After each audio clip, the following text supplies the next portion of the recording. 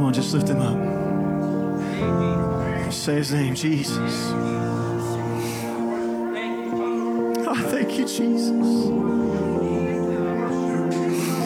Oh, thank you, God.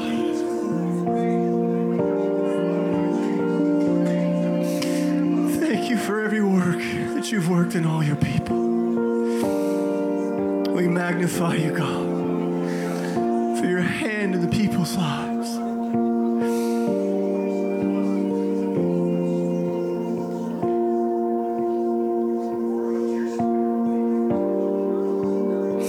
He's so worthy.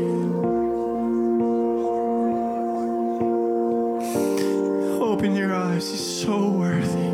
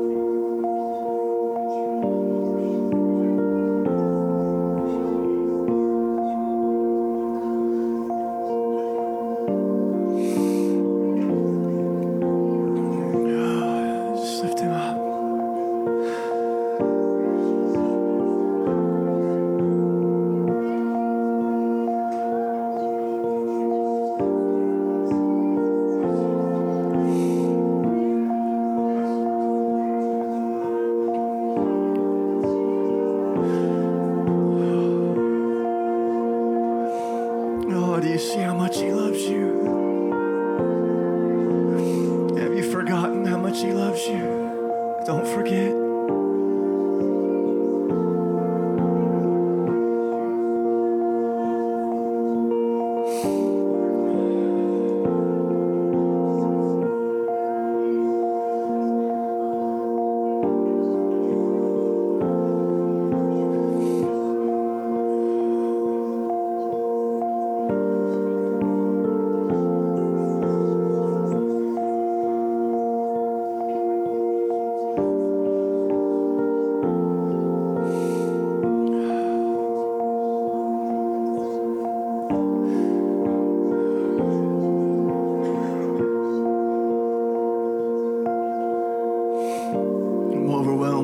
You could love me.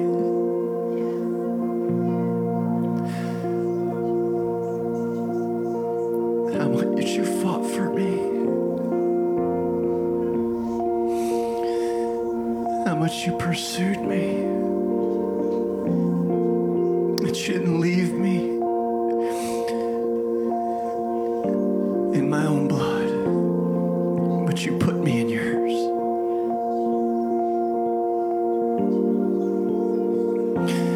Everything you gave up, Jesus. You gave up all of heaven. You forever sealed yourself as a man to be able for us to be forever sealed as the sons of God. What an honor and a privilege, Jesus. Let us never forget it.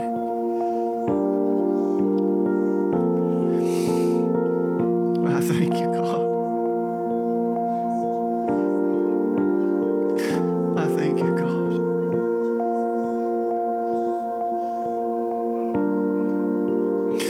You're awesome, Lord. You're awesome, God. You're awesome, God.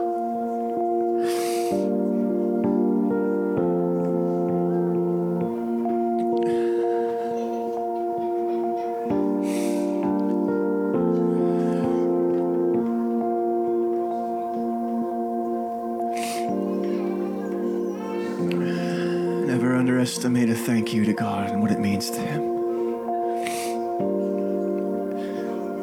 Never underestimate it. When I give something to my children and they come back and they say, "Thank you, Daddy,"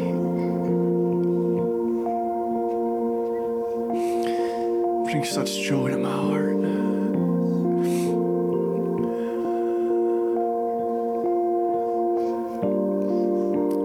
Who's to say the same God doesn't feel the same thing? Thank you, Abba. Thank you.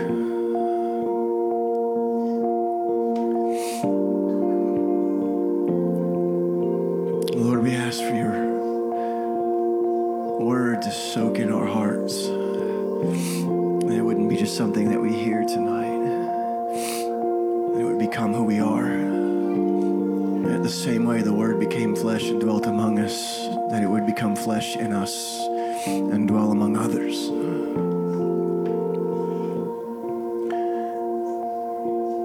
It would become everything you died to give us. That our eyes would be opened to your truth, to your wonder and your revelation.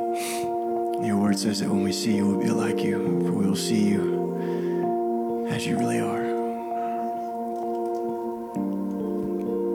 So open our eyes, open our ears. We thank you for this night. Thank you for your people. Father, I just count it a privilege to be with your children, your bride tonight. All these precious people who you so vigorously pursued, showing me their value when you hung on the cross. I thank you for them. I thank you for letting me walk with them and be privileged to be with them. Speak to their hearts. Fulfill your destiny, your purpose through them. Bring glory to your great name.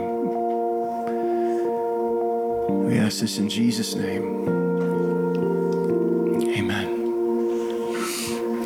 Thank you so much, guys. Man, isn't Jesus awesome? Give him a round of applause.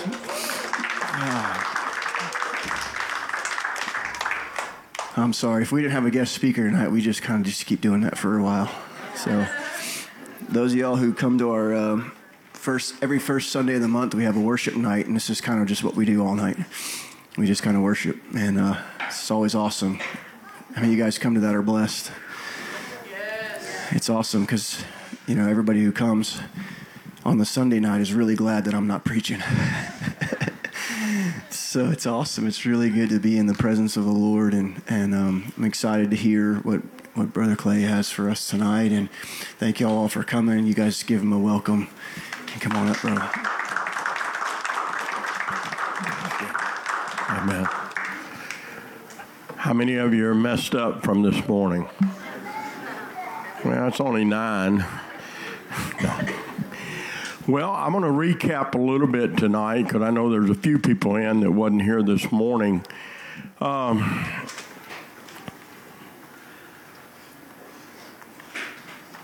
know wasn't very many hands went up this morning that ever heard teaching on first fruits. And I'm not asking this for me. I'm asking this for you. How many of you, the spirit of this word this morning carried some weight in your spirit? You heard something you could take a hold of. Because, being very honest, just hearing it the first, I don't want you to just learn something. How many of you realize the religious church in the Western world is filled with belief systems and learned behaviors? Now think about that. We believe certain ways because we've heard someone say that's the way we're supposed to believe. But greater in that is having that relational experience to where we move beyond just learned behaviors of why we do it. I remember years ago when I got a revelation about the Lord's table, and I began to announce that we teach on it, and we were going to set it out every Sunday. The people it was not what they were used to. And so it came along, and the old saying says, it kind of turned over their apple cart. And in the midst of it, but it began to produce life for them at that time. I want to go back to just a few things I said this morning and pick up on it, and then we're going to go into some tying this to together. But, we began this morning talking about first fruits. If you were not a covenant Jew or not a covenant Israelite, when you harvested your wheat or barley, whatever, oats, whatever it might be, you would not, you would take some of that seed and you would store it. You would wrap it in a cloth. You would store it where moisture couldn't get to it, where the weevils couldn't get to it, because that seed, that first part that ripened in the field, was your ability to plant another crop. You know, they didn't have the co-op back then to run down and get seed. And so they had to do that. But if and as you were a covenant Israelite, you would bring that first fruits that you harvest, and you'd bring it as a wave offering or sheave offering, and you would give it to the priest, because what you were saying, I'm not going to trust in my ability to have seed for another crop, to plant another crop. I'm going to trust in God's ability to give me seed. And then we have a scripture that said he gives seed to the sower. And so when you yield yourself and surrender to God's will and you operate in the covenant, then you practice first fruits, because it works, as I said this morning, as an insurance policy.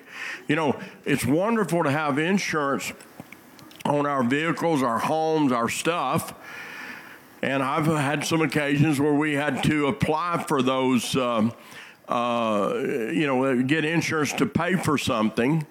But yet, how many of you realize God's insurance works in a way that it rebukes the devourer for your sake? It keeps the damage from coming. You know, we've literally, both in business when we had a trucking company and ministry, we drive a lot of miles. And we pray. And we put our trust in God. And we have been protected. We've seen a lot of, not so much close calls for us, but we've seen some accidents and we've seen some close calls. But God always has his hand of protection. And I want to share a testimony. We left Gideon, Missouri one night about 10 or 11 o'clock. It was cold, the wind was blowing, and we didn't get very far at all. Got to Peach Orchard, Missouri. How many of you know where I'm talking about? Okay, that's right. And we had to change a tire. We had a flat. And when I almost froze. I didn't have the proper clothes. And when I got in the car, we had 3 kids in the back, and I told her, I said, that's it. I said, we're going to come into agreement and start praying over our tires every time we leave. We're not going to have to do this again. And I can tell you, we went from years and years and years and years and never had another flat. I'm talking about some years putting 70,000, 80,000 miles on a vehicle and traveling in ministry. But we would pray them when we left. We pray them during the trip, and we put our trust in God. It's the same way with first fruits. You're putting your trust that God is going to give you seed. Is this making sense? And we went for years without having any flats until we moved out on Cobb Road east of Omaha. And I told her the other day, I don't know if we're praying enough, because we've had more flats on that. Every time the road grader comes, in fact, let me just tell you what I'm going to do. For anybody live on Cobb Road? Anybody, my neighbor? Okay. I'm fixing to build an electromagnet that I can pull on wheels. I can pull down that road and pick up all those nails. But let me just tell you, the rocks are pretty sharp up here too. They cause flats as well.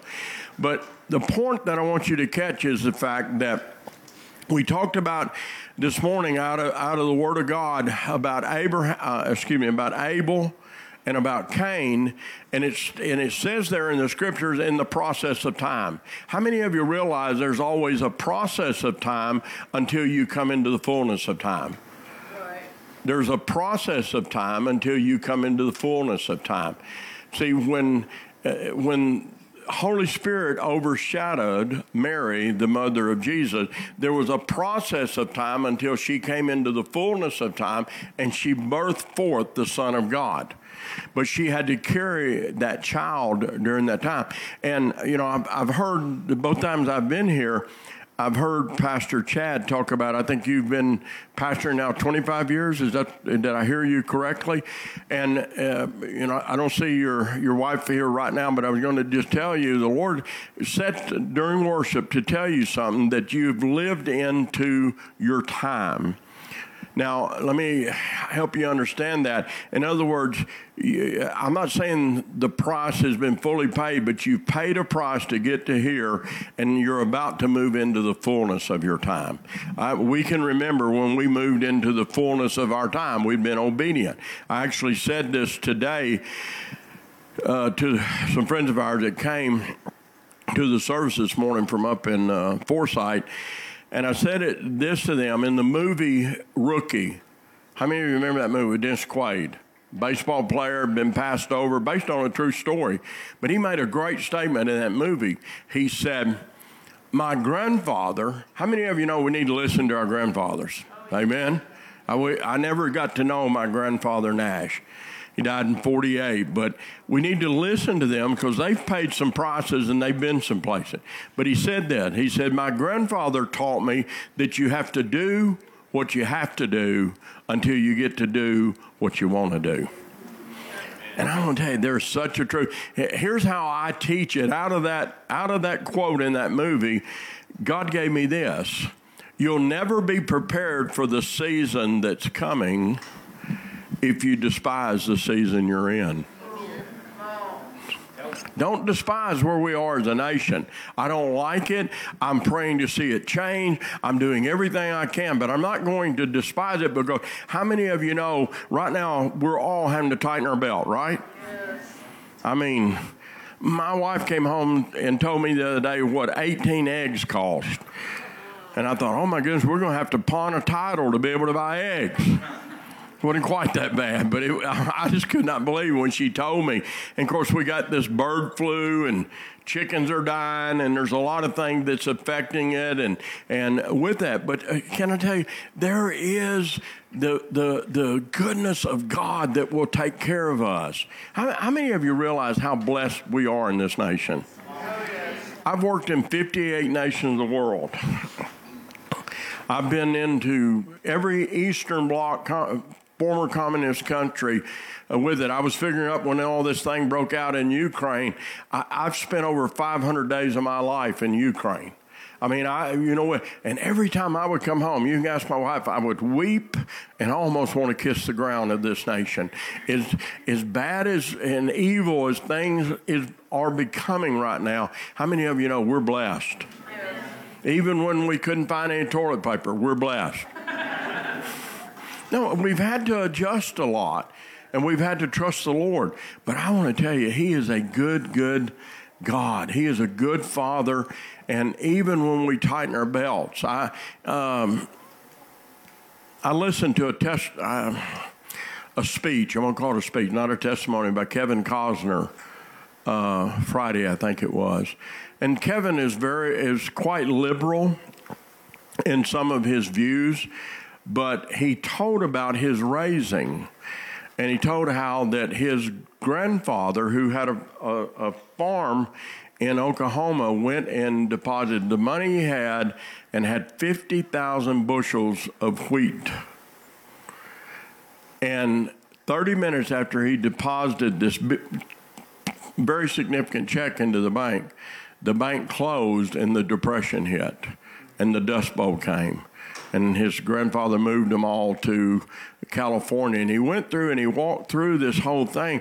But the one thing that was at the end of the speech that he made, and he didn't give God the glory, and that's sad, but he talked about how every time when they didn't know how anything was going to work out or what they were going to do or where the food was going to come from, it came in. And that is the God that we serve. And that is where we understand how God works through first fruits. So the fullness of time. And then it said Abel brought the firstlings, or brought the first fruits. And then it said he brought of their fat. I taught this morning, but I felt I need to recap. And when it says he brought of their fat, it's speaking of that without spot and blemish. It's speaking of that which is perfect, but it's also speaking of that which is a sacrifice. Now, I want to go to another place, and I want to build on this because a first fruits offering is always sacrificial. Remember one other thing I said? The tithe is the first 10% of the harvest you have. Anybody get a paycheck this week? Even if it's gone now, you got one, right?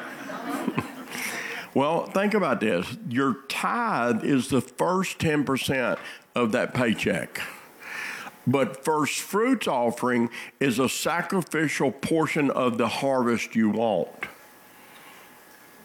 A better house, a promotion, a prodigal to come home and start serving God.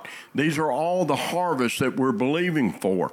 But in the book of Genesis, in chapter 22, I'm going to read this to you. Verse 13, then Abraham, let me set it up. Remember when God required of Abraham to sacrifice his son Isaac? Anybody ever sat? You ever sat with one and try to get your mind around that? I mean, I can't in any way fathom, having to come to that place. But yet we read here in God's word where Abraham, in verse 13, said, then he brings him, he lashes him to the altar. I want to tell you, Isaac must have been a great kid. Listen, I'd have had a very strong disagreement with Dad. Dad, I'm not near as sure about this as you are. I don't understand this. He probably saw his dad sharpening that knife. There's a lot of things that he went through. But verse 13, then Abraham lifted his eyes and looked, and there behind him was a ram caught in a thicket by its horn. So Abraham went and took the ram and offered it up for a burnt offering instead of his son. And Abraham called the name, listen, this is what I want to key in on. He called the name of the place, we know it as Jehovah Jireh. It says here in the word I'm reading, the Lord will provide. And as it is said to this day, the mount of the Lord, it shall be provided. Now, here's what I want you to catch. We know that we call God Jehovah Jireh, the Lord our provider. We understand that, don't we? But Abraham didn't call God that. He named that spot on that mountain that. And the reason is the place of your most ultimate sacrificial offering is always the place that God provides. God gave Susan and I a word. It was already in the word, but someone prophesied to us years ago. Every time you get to that extreme place of sacrifice, you'll always be able to raise up your eyes and look and see a ram hung in a thicket. And I have to tell you, 40 years of ministry, we've seen that. We've been at places when we didn't know how it was coming together, but we would do what God said and be sacrificial in our planting of seed, our giving, our sowing, and every time we would raise up and we would see that ram hung in a thicket. And so you say, why are you talking about this tonight? Because I want you to understand that first fruit offering are sacrificial. They're not convenient. They're not easy. They're a sacrifice of your heart, of surrendering to God. They're also, listen to this, God's word says obedience is better than sacrifice. And here's something I can tell you, and you think about it, I think you'll agree with me.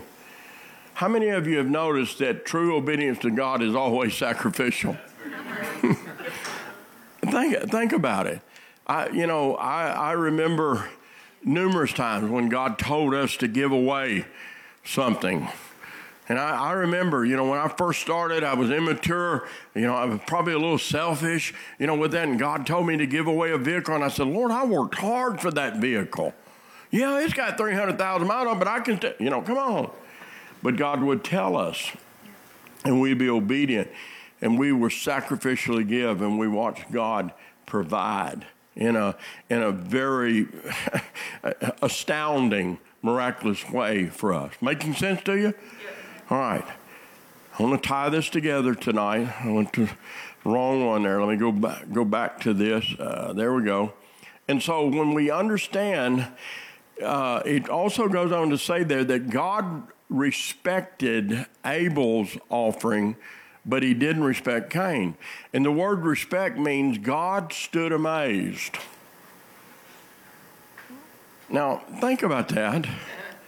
God stood amazed and showed favor as a result of Cain's giving.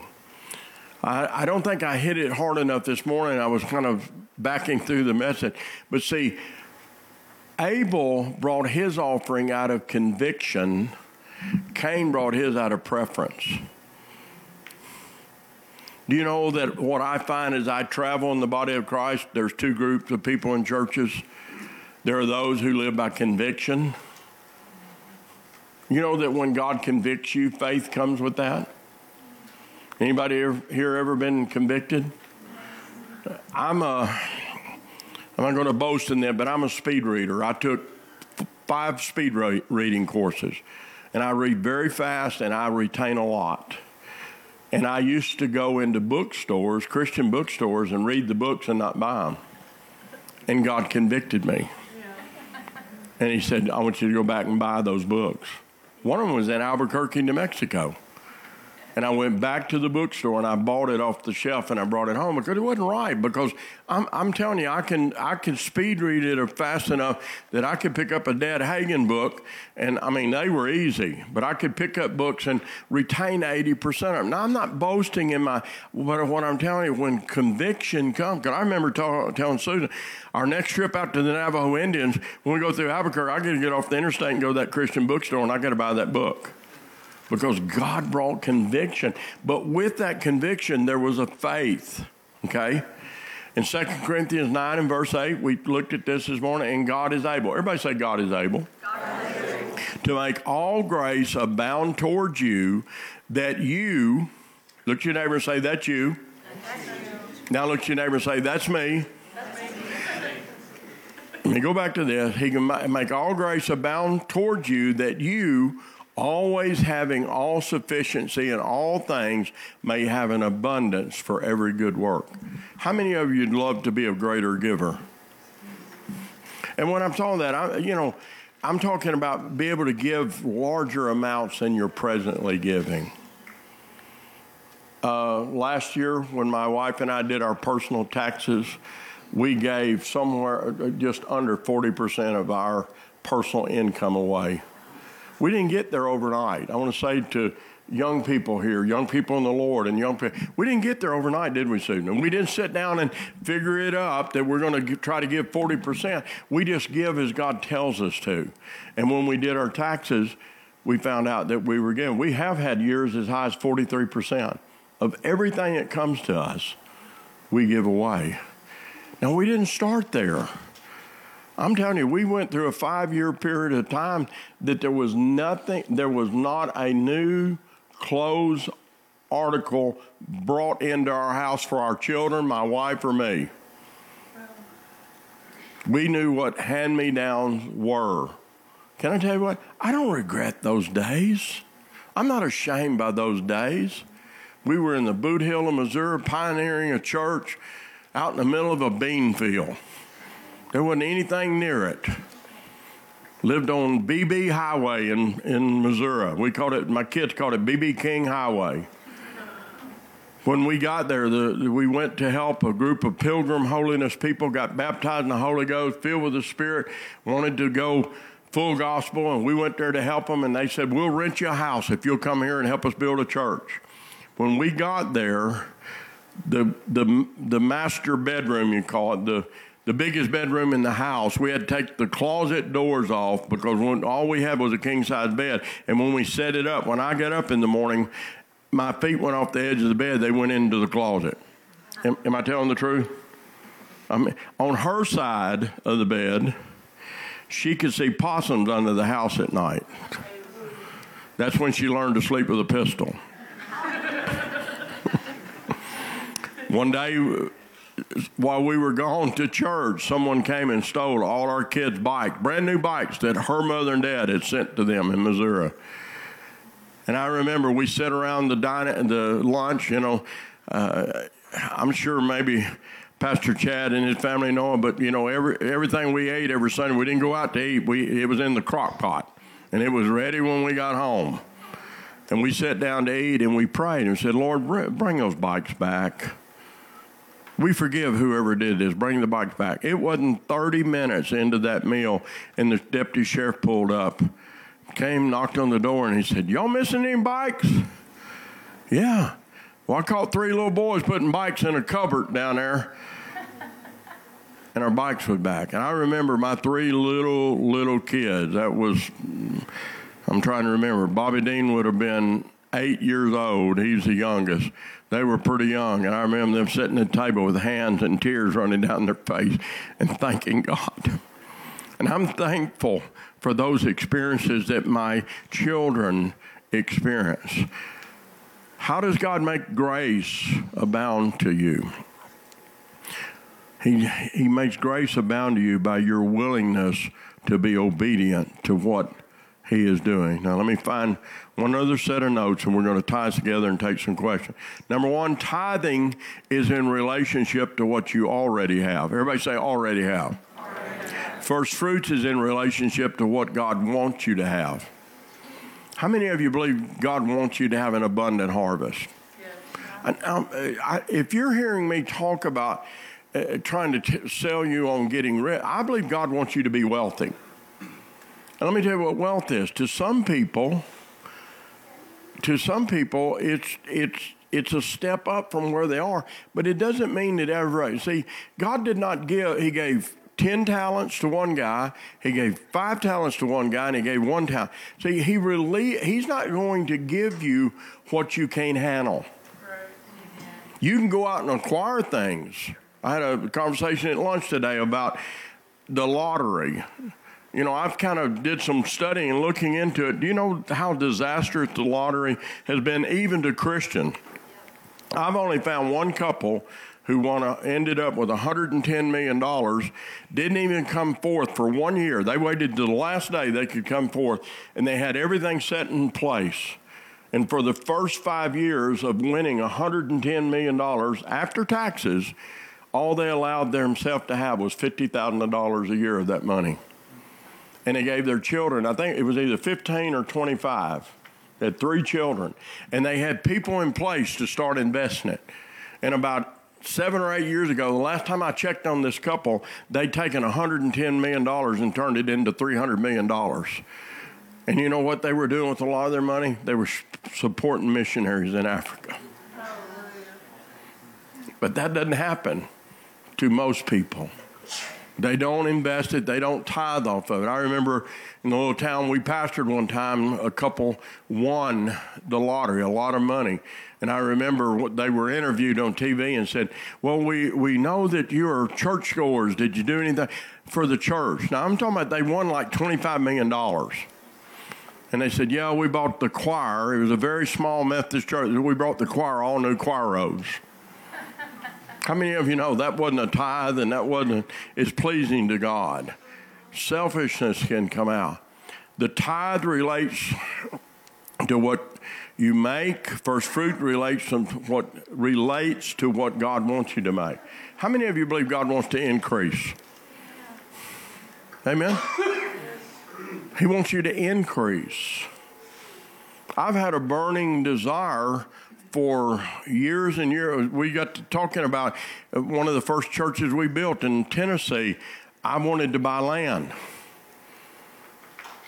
I went and looked at land, but it just wasn't the timing. But here we are. We've bought land in Arkansas. The next one, tithing relates to past productivity. When you tithe off of what you've already worked and brought in, but first fruits relates to your future productivity. How many of you believe there's a harvest coming? I had a dream. I was on about an hour and a half conversation about a dream. I can't go into the dream right now, but it was about harvest. I said it this morning a little bit. We are entering into a time that we're going to see a harvest that's going to be mighty. I was very, very touched and stirred this morning.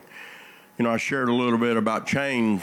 I hear chains falling. I think that's how the song goes.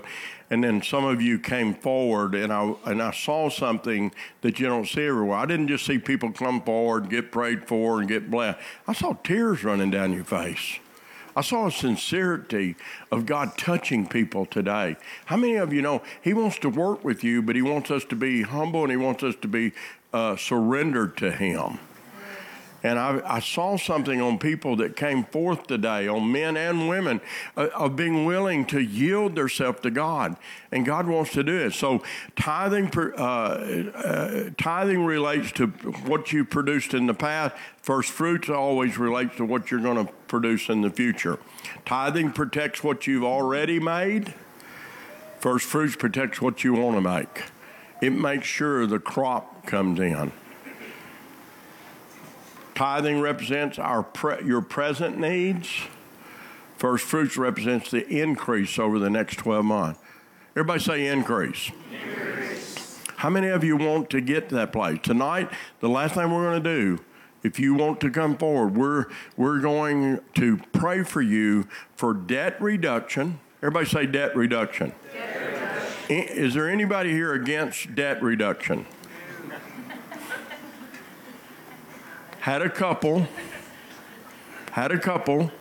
in Pocahontas, Arkansas. I taught this years ago, a long time ago. And they had a $65,000 hospital bill, and they were coming down on them hard about it. And this couple came up and said, we need a miracle on this hospital bill. We just can't pay it. And I said, well, do you have some first fruits? And they said, yes. And I said, is it sacrificial? And they said, yes. I said, do you mind help me understand how it's sacrificial? And they said, it's the last 65 cents we have to our name. He said, in fact, I just sent my wife out to the car to dig around, and she found 6 more cents, which gave us 65 cents. And I heard God say, give them $1. That doesn't sound like much, but that's what He told me to do. He didn't say give them 10, didn't say give them 100. He said give them $1. And they gave $1.65 into that first fruits offering that night. And about a month later, the pastor called me and said, you're not going to believe it. I said, what? And he said, you know that couple that only had 65 cents and you gave them $1? I said, yeah. The hospital just contacted them, the bill's been paid in full. Now, let me just tell you, to that couple, it was miraculous. They were really because he was worried where he worked. I don't mind, he worked for the sanitation department. Not that that's a low, but the sanitation department had a protocol that if his wages were garnished, he was fired. And they were afraid that they were going to garnish his wages and he was going to lose his job completely. The old car that they drove to church in, they'd bought at a junkyard. And he'd got it going, didn't even have a hood on it. But yet they were in service. I mean, every night that I preached here that week, they were there, and God gave them a miracle. Now, let me give you some promises to those who don't just give first fruits, but practice first fruits. How many of you realize you got to have the right attitude? This is not something you do to get out of jail get out of jail free card. Amen. This is not something you do so you can pass go and collect $200. This must become a way of life of where you release your faith and God works with you. We have been doing it since 1991. I have a spiritual son here tonight. I'm gonna have him testify here in a minute because, Matt, how long we've been running together now? You keep up with it better. 10 years we've been running. And when they came in, they started catching this, and I've watched them. They went from living in a part of Memphis where it was very expensive and crime was a little bit higher and all this. They own their own home. They got 3 wonderful children. And, I've watched God prosper them in a tremendous way through this first fruit. But here's some promises. and they're not in any priority. I'm just giving them to you. First one, your barns will overflow. How many of you would like to have such a harvest that you got to build bigger barns? Yes. You know, I come from a farming background, and one of the things that we always did, we always made sure we had enough grain bins or enough stock in rice and foods or whatever, so we had somewhere to carry crops to. Number two, your vats will brim with new wine. That speaks of, that's more than just something. It's something spiritual. That speaks about joy, and it speaks about the anointing. How many of you like to have more joy? Oh, yes. Come on, wouldn't we all?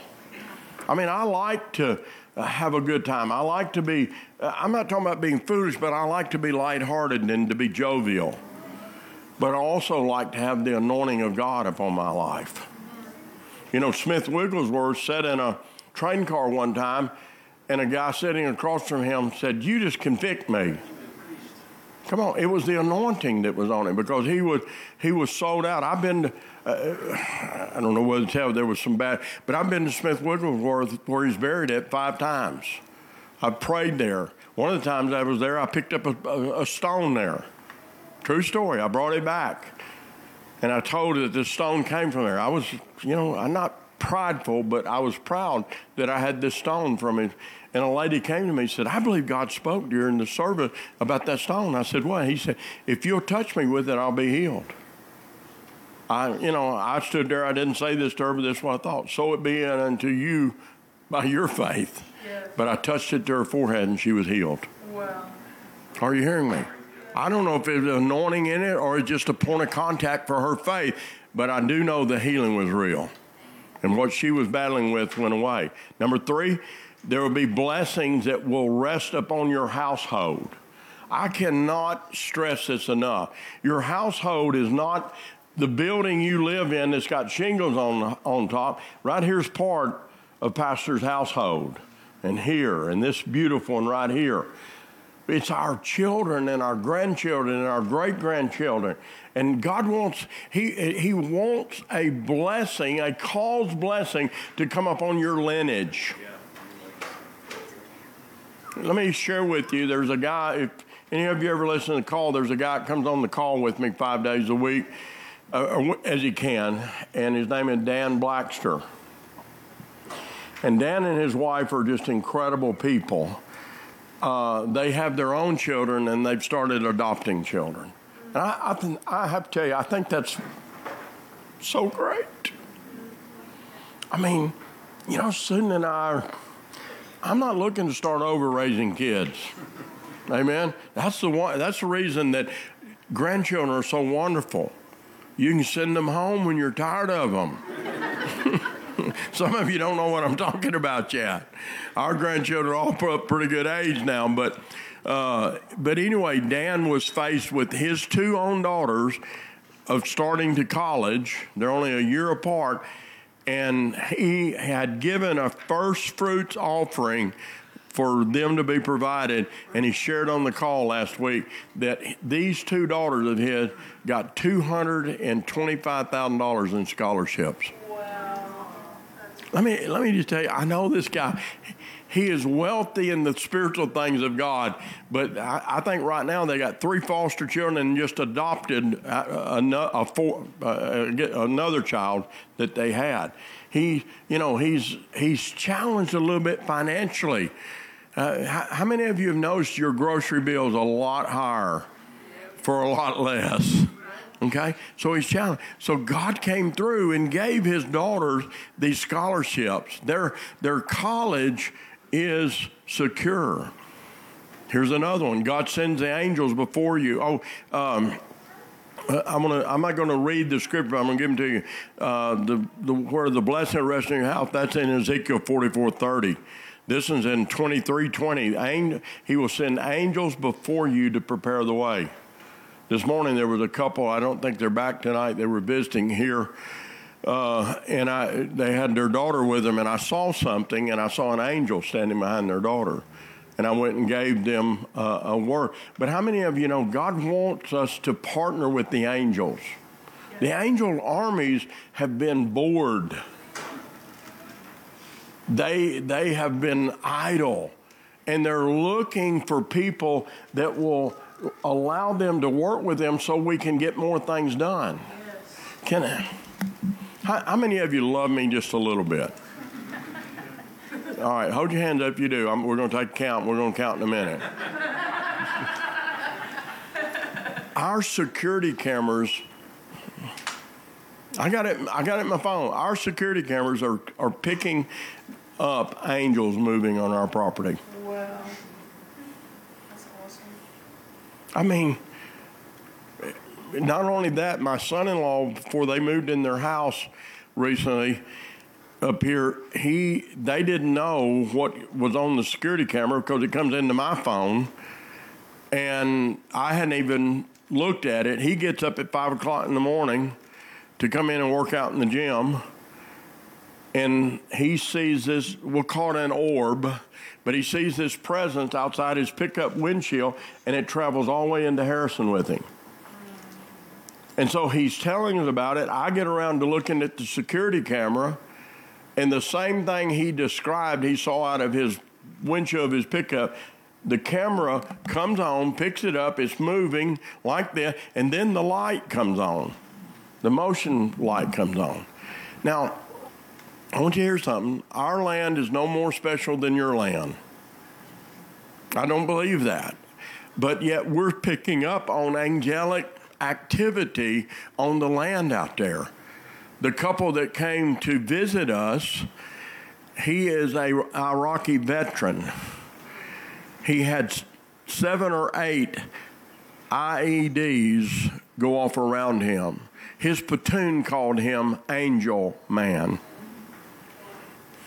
He was in a tank, and they were shelling for hours, and he has had struggles with PTSD. And one of the things that affects him is he has trouble sleeping. And every time, he's been here with Matt before, every time he comes up and stays on the land up there, he sleeps like a baby. I asked him today, how'd you sleep last night, Jesse? Slept like a baby. See, I believe there's a peace in that land. I believe the angels are there because it's a peace. But you can have peace in your land. God wants to heal the land that you have, and he wants it to be peaceful. Number 5, God will become an enemy to your enemy. That's Ezekiel 23:22. Number 6, God will overcome the establishment to bring you victory. Let me just tell you what's coming. Churches like this, big, let me choose my language right here, big fortified churches which are growing are being downsized because they're not relevant today. They're going to come and ask ministries like this, will you take our building? We'll give it to you. I heard the other day that I read the other day that a Presbyterian church had been asking $1 million, and they sold it for a lot less to the city of Harrison. And I've read that. Well, I'm just telling you, they're going to come and look up ministries like the other ministries. This is not their. They're going to look up ministries that are Bible, that are relevant to the culture of cities and towns, and they're going to say, hey, we can't fill our building. Would you just come and start meeting there? Yes. It's coming. You say, why would you say that? But the Lord told me. I see it coming. And I believe we're going to see those things take place in a very, very significant way. Am I making sense to you? Yes. How about this one? God will annihilate the establishment. He will annihilate the establishment. What is that? Well, how many of you realize what's going on in the political arena right now is a Leviathan spirit? It's been set up, and Pastor and I talked about it. I'm not trying to cause you trouble, but some of what's the structure that's in our nation that's taking us down a dark road comes out of Freemasonry. I'm not saying that to offend you. Please, just give me a little bit of grace. You know, to become a 33rd degree Mason, do you know what prayer you have to pray? It's called a Luciferian prayer. You pray to Lucifer. It's right in their book. Can I tell you how I know this? My father was a 33rd degree. And when he got born again, he denounced it. And one of the things that spoke to him was that prayer. And I just asked him one day, I said, Dad, do you realize you prayed to Lucifer, to Satan? No, I didn't. He looked at his book and he said, oh my God, son, this is not good. And he repented. And he asked to be cleansed of that. And you know where Freemasonry really got a lot of its oomph? From Arkansas. A man named Albert Pike, who fought in the Battle of Pea Ridge, not far from here. He actually wrote a lot of the dogma from he re-overhauled Freemasonry and carried it a lot more demonic. But can I tell you, right now, Freemasonry is dying more in the state of Arkansas than any other state in the Union. And I think that's a good thing. But yet there are people that will argue with you. And let me just share, if you're a Freemason, you're here, I'm not condemning you. I'm trying to enlighten you. Am I being gentle enough, Pastor? I'm not trying to condemn you in any way. So please don't write me any hate mail. Because if you do, I love the delete button. Amen. I'm not with it. I've did my studies. I've taught on this numerous times, and I watched what happened. Do you know that during the time my dad was a Freemason, he had 5 heart attacks? Lived through every one of them. He denounced it all and got up and never had another heart attack. He had his last heart attack when he got born again at 60 when he was about 58 years old, and he lived to be 81 years old. And he never had another heart attack. You might not think there's the year that my dad became a Freemason, I was struck down with a disease, encephalitis. I was paralyzed for 7 months from the waist down. I believe there's a correlation to that. Now, I'm going to get off of this, but that Leviathan spirit is very fortified in this nation, okay? Number 8, you find it in Exodus 23:24. God will cause us to destroy religious traditions. Anybody ever heard the term closed communion? It's real big in Memphis and a lot of churches. If you go to that church, unless you're a member, you can't take communion there. Let me just tell you, I may have noticed I'm very opinionated. I don't apologize. That's the doctrines of devils. Listen, God's word is very clear. It said, don't take it unless we judge ourselves. Are you hearing me? We need to know we're standing where we should be to take the Lord's table. Amen? But yet they will stop people in churches in Memphis, and it happens other places, but I'm well aware after leading a work there for years. Let me move on. How about this? Your Exodus 23:25, your daily provisions will be blessed.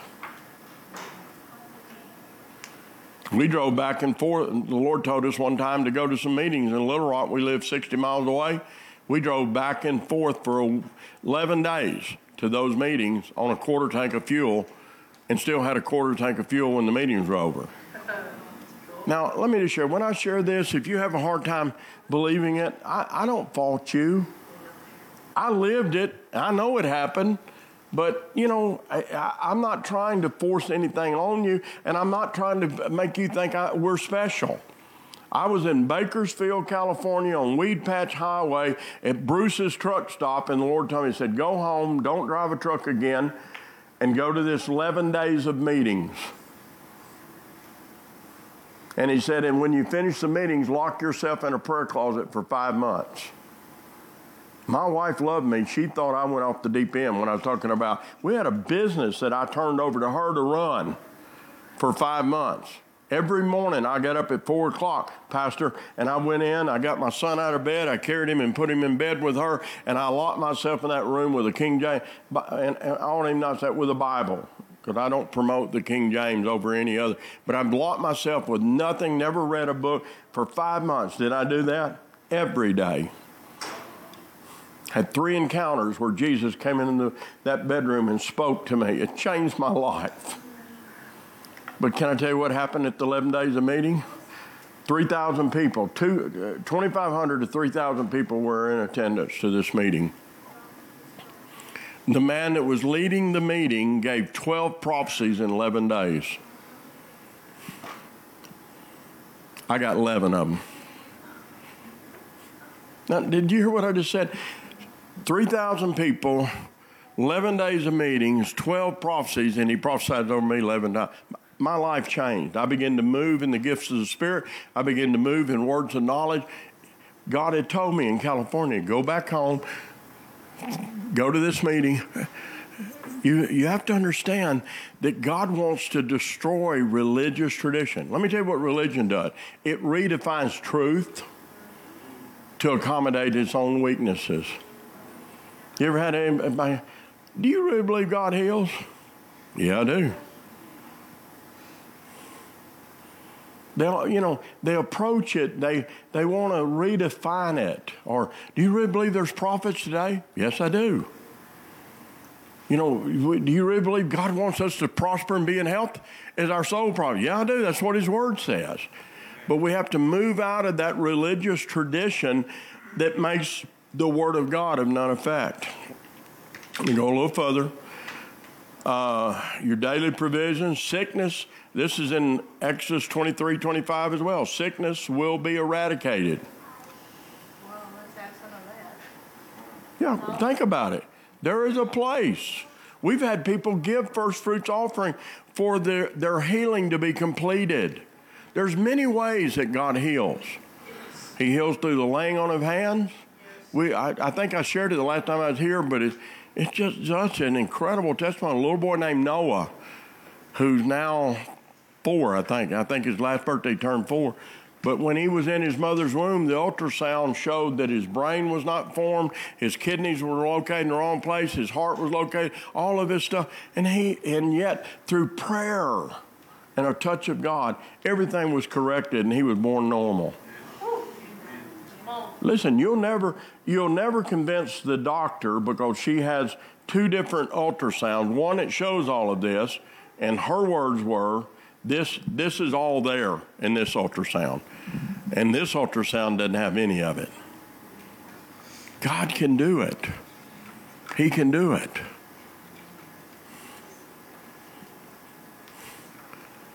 How about this one? We've actually seen ladies, husbands and wife, plant first fruits offering, and it stopped miscarriage and barrenness. How many miscarriages did Cherie have? You remember, Susan? 3 or 4. I think it was more than that. But anyway, it was one after other. And they finally, they sowed a first fruits offering, and the most incredible little boy was born to them. We've seen barren wombs open up. We've seen miscarriages cut off. Am I making sense to you? I love this one. Number 12, your appointed days will be fulfilled. How many of you read what it says about David in the book of Acts? It says, when King David served his generation well, he slept with the Lord. I discovered that 40 years ago, almost. And I've been praying, Lord, I just want to serve my generation well. I want to finish what He put me in the earth to do and to finish. Isn't that what you want? Yes. You want to finish it. And so first fruits can work to see your appointed days in the earth fulfilled. How many of you realize some people die premature? Amen. It doesn't mean there's sin in their life. Anybody know who Rodney Howard-Browne is? Some of you do. Anybody know the story about his daughter, Kelly? Kelly was born with cystic fibrosis, and she really battled with it. And on Christmas Day, well, first off, he called in 3 men of God that he trusted. One man of God said she'd be healed. The other man of God said, work the word. Take what the word of God has said and work it. And the third told him that she would not be healed. She'd go to be with the Lord. The third man, he was actually in his home. He ran him out of his home. Called him, the guy left, driving back to where he's from. Rodney called him and said, why would you tell a dad his daughter's not going to be healed? And the man asked him, he's a prophet. And he asked him, he said, you brought me there to tell you what God was saying. That's what I heard. And so Rodney asked him, he said, why is she not going to be healed? He said, because she's already tasted of the sweetness of the other side, and her healing is there in the sweetness. She wants to be with the Lord and not suffer anymore. I don't know if you've ever been around anybody with cystic fibrosis, but it's very challenging. On Christmas Day, Rodney's holding his daughter, and she goes to be with the Lord. About 3 or 4 months after that, him and his wife are in Kelly's room cleaning it out. Finally got, it wasn't easy for Mom and Dad to go in there. They're going through stuff, and he sees her Bible, and he picks it up, and in a moment of flesh, he flung it across the room, and when he did, a piece of paper comes flying out. And he goes and picks it up, and it's a letter she'd put in there to her mom and dad. And this is what it says. I don't want to let you down, but the battle's too great, and I've tasted of the sweetness of the other side. I've tasted of my healing. I just want to be in the presence of the Lord. Please forgive me if I let you down, Mom and Dad. And total peace came to Rodney when he read that. See, how many of you know people that are really struggling? A friend of mine, close friend of mine, Dwayne Miller, Dr. Dwayne Miller, has a church in Little Rock. His wife, Amy, went to be with the Lord last fall. And we know one of our spiritual daughters, Lakeisha, had a dream. And in it, Amy said in the dream, if I stay here, it's because I desire to. But if I go to be with the Lord, it's because the goodness is so good there, I want to be there. And she went to be with the Lord. And so God gives people that choice. I don't, listen, think about it. Stay here, be in the presence of the Lord. We all want to live.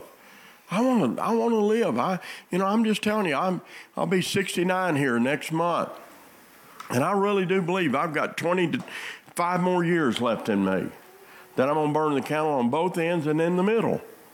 And then after that 25, I'm going to slow down and just burn it on both ends. I'm being a little bit humorous, but what I'm telling you is I want to live all of my days in the earth. And I believe God can help us, and I know First Fruits can do that for us as well. Now, let me finish up. Our appointed days will be filled. Ezekiel 23:27 tells us that our enemies will be confused. Yes. That's not a bad thing. It also tells us in 23:28 that hornets will be used against our enemies. In 23 verse 30, it says our enemies will be driven out of our life little by little. In 23:30 as well, it speaks about he'll give us increased territories. In Ezekiel 23:31, it says we'll establish reigning territory by picking up default destinies. Catherine Kuhlman, whether you a fan of hers or not, very powerfully used of God, not a perfect vessel, but very powerful. She said that God tried to put that mantle of healing and signs and wonders on 10 men who rejected before it came on her. I know for a fact, but because the man that did it, a man defaulted on his apostleship and it came on me. I know that because God told me, and I know that because the man finally got back to a place with God and came and told me. Said what God tried to put on my life and I wouldn't run with, it came on you when I defaulted on it. God will give you that of other ministries because they default on their destiny. Then in my last one, it's in Ezekiel 23:31 as well, you'll be established. How many of you know God wants to establish you as a witness for Him? Yes. Amen? I want to be a witness for Him. Susan and I, one of the most amazing things that we experience is we have connected with a lot of our former classmates that we went to school with. And the one thing that they say to us that just, they friends with us on Facebook. You might be against social media. I use it as an avenue to counsel with people and to pray for people and all that. But this is what they say, and it blows our mind. They said, y'all live the life all of us want to. No, we live the life that we want to. We surrender to God. We ask God, is it your will to buy land in Arkansas? Is it your will to trade cars? Is it your will? I sowed first fruits today. I'd prayed about it. I asked the Lord. He gave me a figure. Whoever counts the money here, when you see it, you'll see she wrote the check. Not because she controls the money, but she's the bookkeeper. And I had her cut the check this morning, made out to this ministry.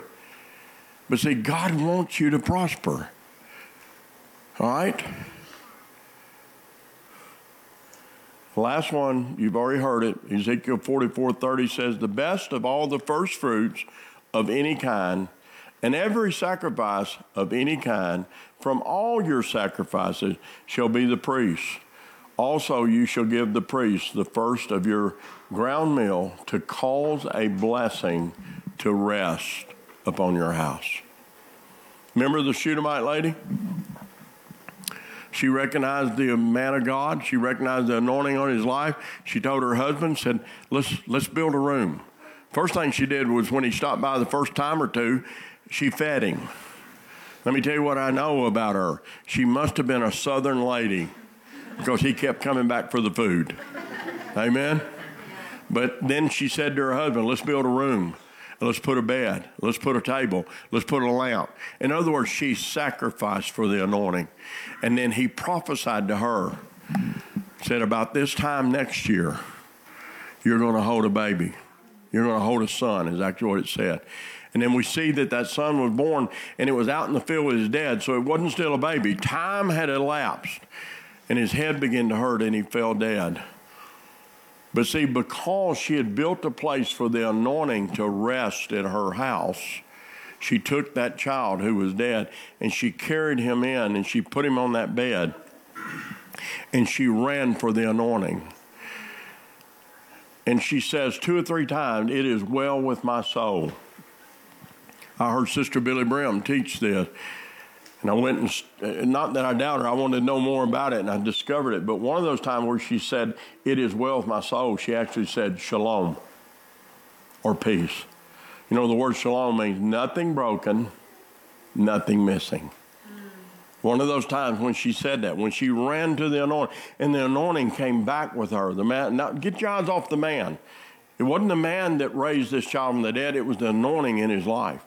And he went in where the child was laying on the bed, and he put his eyes to his eyes, his mouth to his mouth, and his hands to his hand. And the child was raised from the dead.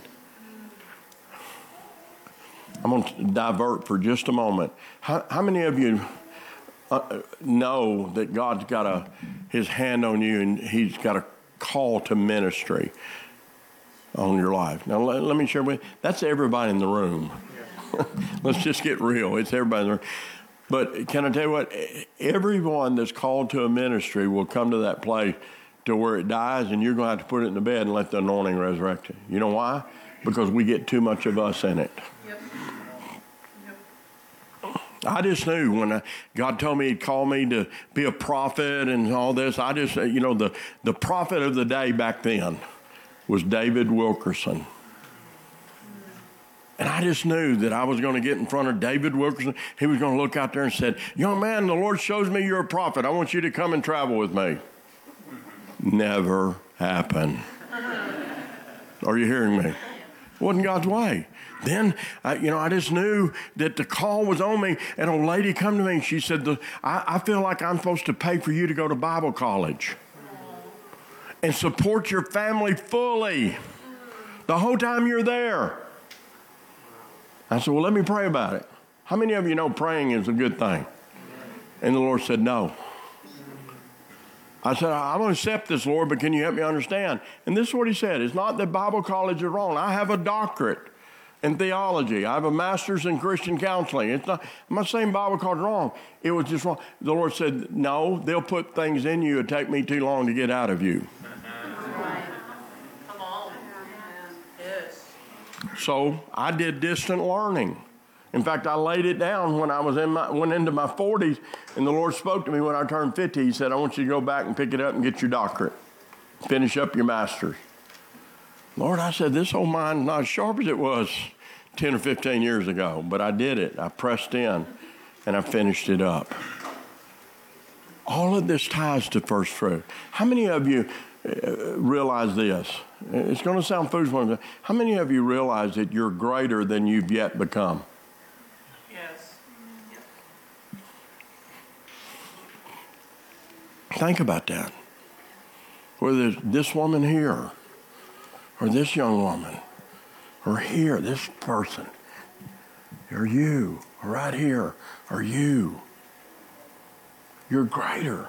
There's a greatness in you because we have Holy Spirit inside of us.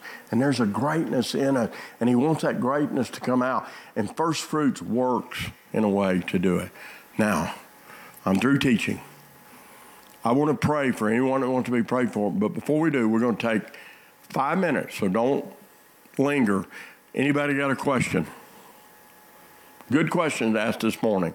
Anybody got a question about first fruits? Good place for Jeopardy music. No. All right, you got a question? All right. Yes, sir.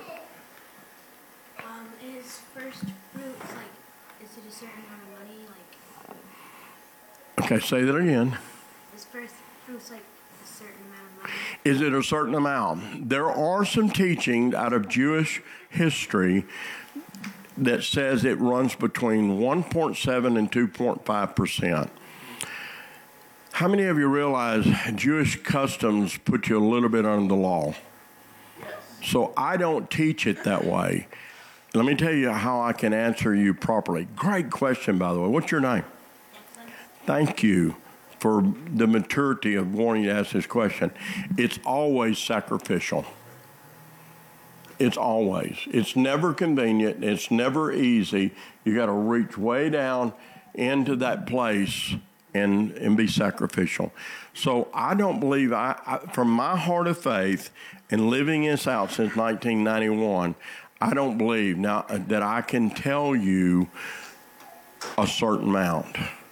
I run with people who believe. In fact, I'm studying into some things that I just heard recently to expand this message, but I want to study it and know it. I don't preach theory.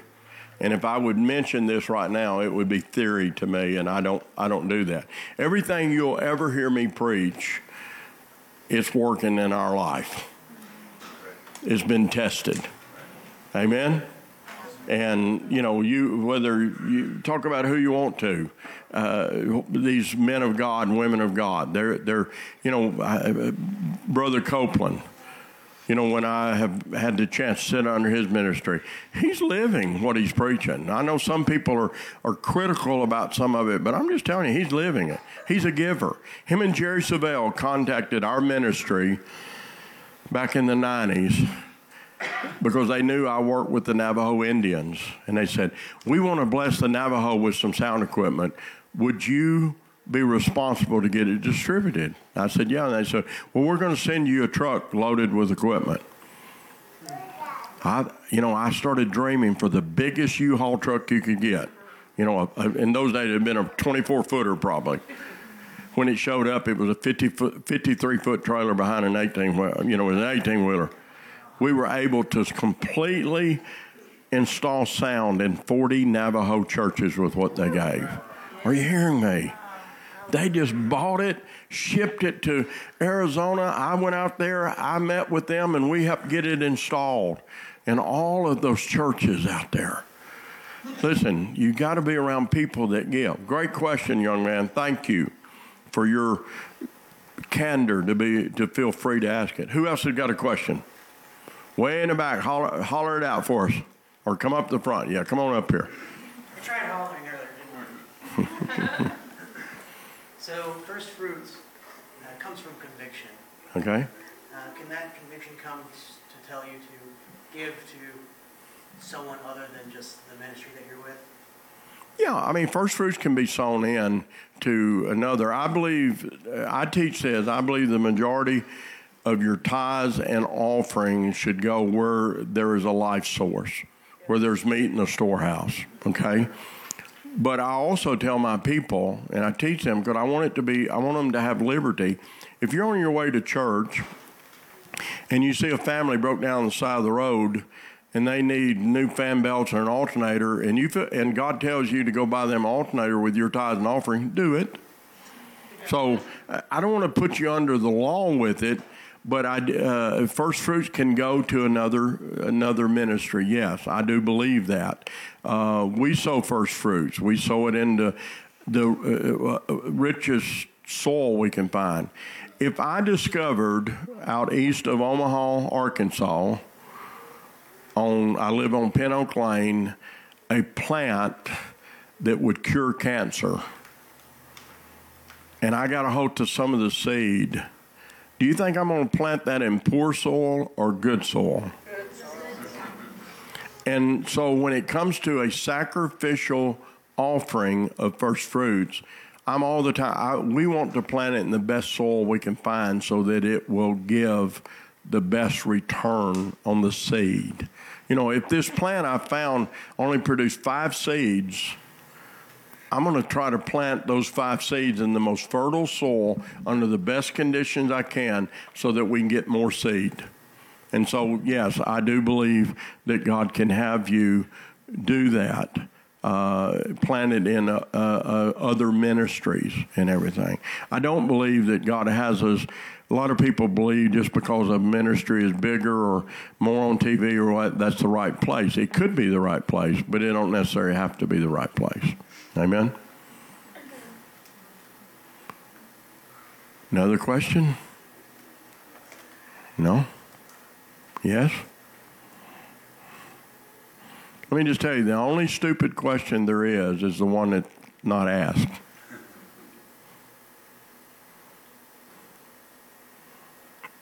And if I don't have the answer, that's the reason I have Matt here tonight with me.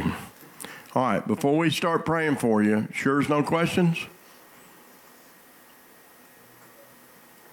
Remember what it says in Malachi?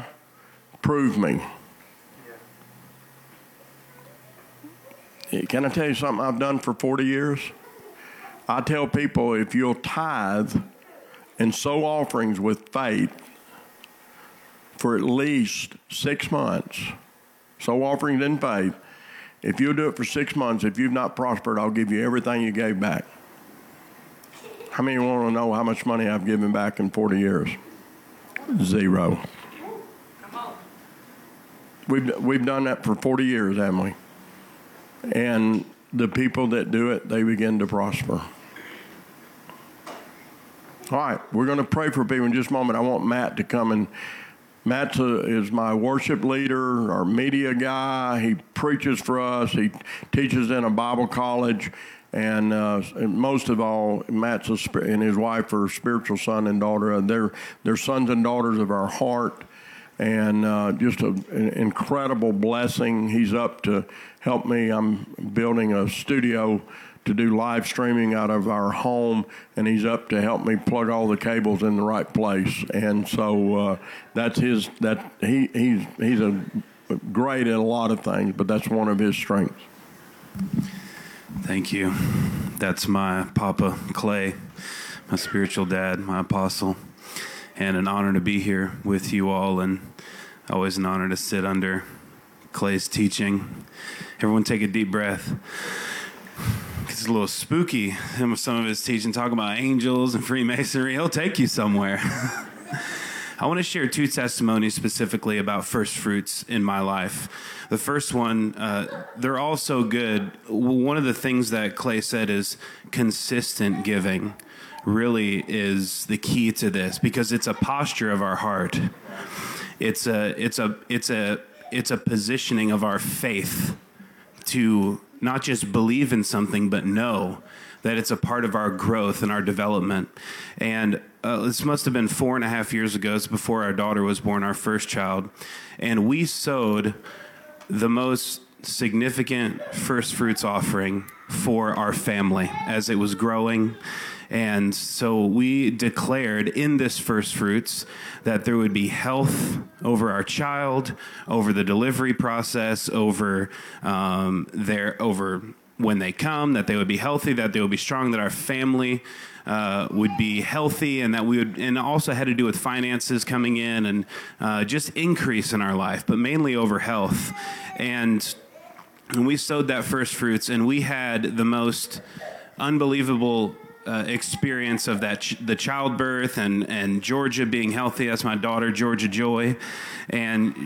But here's what happened soon after. The doctor started hearing a little irregular rhythm in her heart, and he kind of said, maybe at the 6-month checkup, he said, it's probably nothing. They usually outgrow it. And then he heard it at 1 year, and he said, I'm still going to wait on it. They usually outgrow it.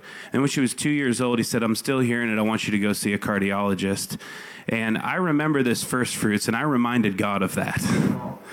And I said, Lord, I sowed this into our family. And we continued to give first fruits. And so we have a healing room that meets once a week in our local church and over at Citygate. And so we took our daughter to the healing rooms, and we declared healing, and we continued to sow first fruits. And the doctor wanted us to see a cardiologist. And so we went to go see a pediatric cardiologist for our girl. And the report back from the cardiologist was, I don't know why y'all are here, because all I see is a perfectly good heart. And that's a testimony of Jesus, which is the spirit of prophecy, if you read your word. And the second testimony I want to give you, there's so many. We bought a house, and I mean, we sowed first fruits into that, this season of our lives of purchasing a home, and we ended up getting just exactly what God had for us, and everything lined up perfectly. We had 2.25% interest rate. Our first home. And God is going to meet you in your deepest sacrifice and in your obedience. That's the key here, is in your obedience. And I want to tell you the one that's really charged in my spirit right now is that God told my wife and I here in November and December to give to a ministry, which is a great question, whoever asked this over here, where do you sow first fruits? You give it to a life source. And so oftentimes our first fruits are in towards Citygate or to Apostle Clay and Susan, because they're a life source to us. And so we give where there's good soil. And there's a ministry that we're connected to in Greenville, Tennessee, where revival is breaking out, and there's a real move of God happening there. And the Lord told my wife and I to give sacrificially. He said, give $500 there. I said, Lord, $500? He said, yeah, $500 a month. Keep giving it.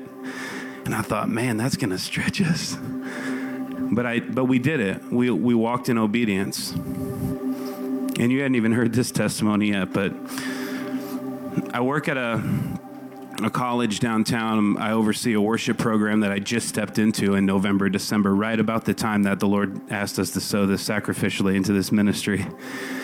And I stepped into overseeing a worship leadership department of worship students coming to study worship. And as I stepped in, I didn't even correlate the two, the first fruits that we were sowing into this ministry in Greenville and my oversight of this worship department. And as soon as I came into this worship department, all of a sudden, revival starts breaking out in our student body, where gathered worship times twice a week for 30 minutes. It's like 30 minutes of worship, 30 minutes of speaking. It's regimented, right? They got to go to class. It's an accredited institution. It's academic. We start seeing revival break out. Worship goes for hours at a time. And students are at the altar weeping and encountering God and getting baptized in the Spirit and praying in tongues. And they don't even know what it's about. It's all new to everybody. And we're starting to see revival break out. And we just hosted Chris Burns, actually, this on Friday all day. And if you don't know who he is, he's a revivalist and author and worship ministry guy, and he brought a word, and we had revival all day. Basically, it was incredible. And we had a worship night that night, and we did 24 hours of worship 3 weeks ago, where students were just radically encountering God at the altar, weeping, praying for each other, giving each other prophetic words. This is all new to all of them, and they're like, "What is going on? What is happening?" Same thing happens on Friday night. Revival breaks out. We're worshiping for hours at a time. Chris is down there laying hands and imparting and blessing. Students are just encountering the Lord. And what the Lord told me in November, December, when I had struggled with this word, He said, give to this ministry sacrificially. And the Lord said, this is going to be a first fruits offering. And I said, okay. And I didn't really correlate the two. I was struggling to understand it. But what I'm realizing now in hindsight, as I'm coming away now out of a semester of overseeing this worship program, is that what I was sowing into and am sowing into sacrificially as first fruits, I'm reaping a harvest of revival where I am because I'm sowing into a life source that's carrying revival where they are. And you have to follow the leadership of Jesus in your life and in your giving. You know, Pastor Chad, you said it at the beginning here. You said you become generous when you fall in love with Jesus and when you come into the faith. Generosity has to overcome you because generosity is the way of God. And when you follow the leadership of Jesus, you know what it looks like? It's the foolishness of God, which is wiser than the wisest of men. It's the weakness of God, which is stronger than the strongest of men. It says in 1 Corinthians 1:25, it says the foolishness of God is wiser than the wisest men, and the weakness of God is stronger than the strongest men. And it's not that God is foolish or that God is weak, right? But it's that our perception of what God does appears foolish to us, or our perception of God's ways are weak to us because the kingdom is an upside down kingdom and it doesn't work like we think it should work.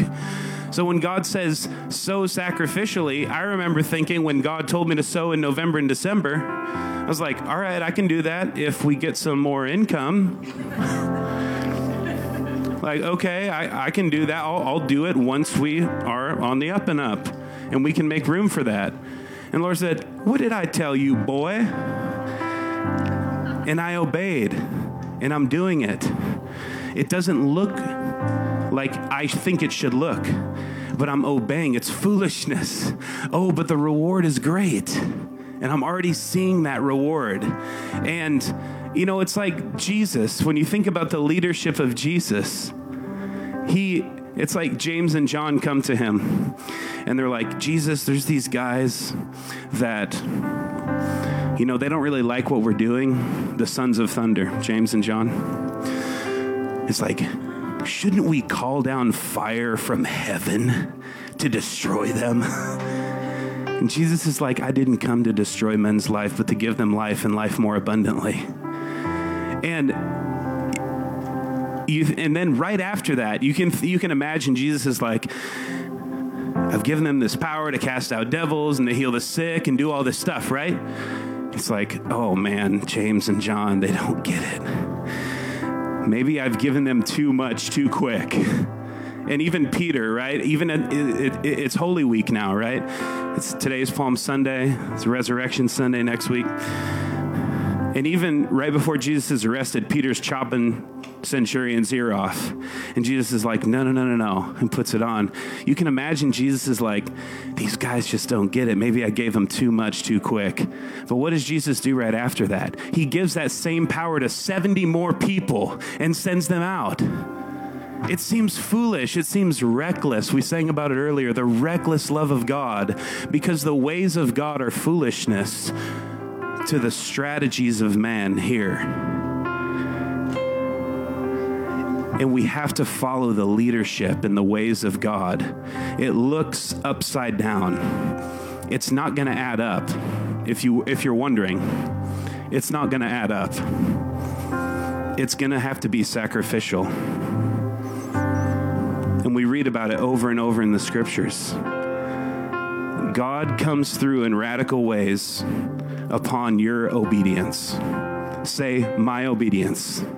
It has to do with you doing something about what God has given you. And it's going to be sacrificial, and it's going to be tough. How about one more testimony real quick? Not exactly a first fruits one, but 3 years ago, the Lord told me, I was carrying around a Martin guitar. My wife had bought it for me. the Lord said, give that guitar away. And this was in the middle. I was writing with some folks. I was recording some projects. I was getting ready to go to Europe for 6 weeks and doing worship ministry with my wife and family. And the Lord said, give your guitar away. I thought,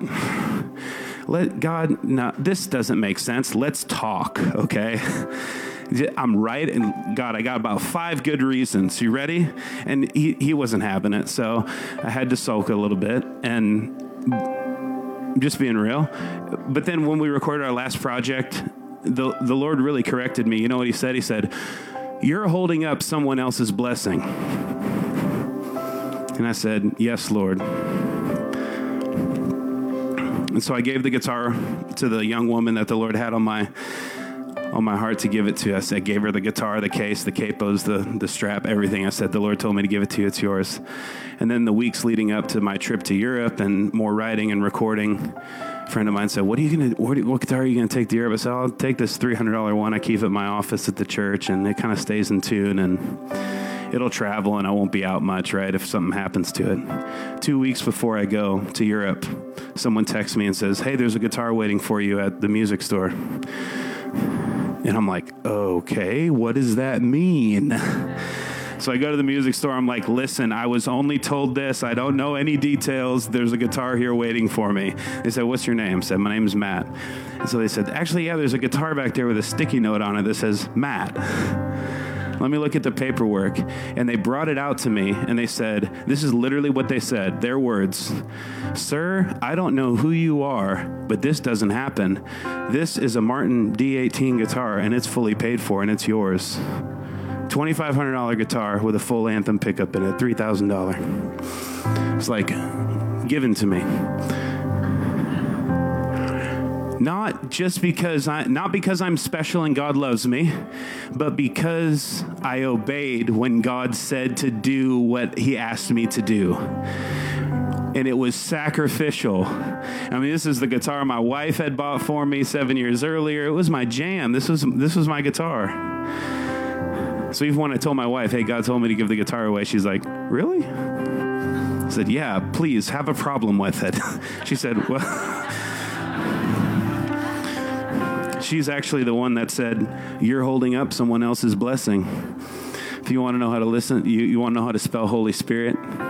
W-I-F-E. Sorry, guys. It's over. But it's your first fruits, and your generosity is always sacrificial. The more sacrificial it is, the more God has for you.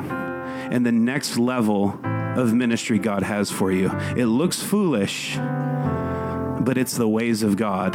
It looks weak, but it's the ways of God for your best. And let me just leave you with this. God's best for you is not where you're at. It's ahead of you. But what's ahead of you?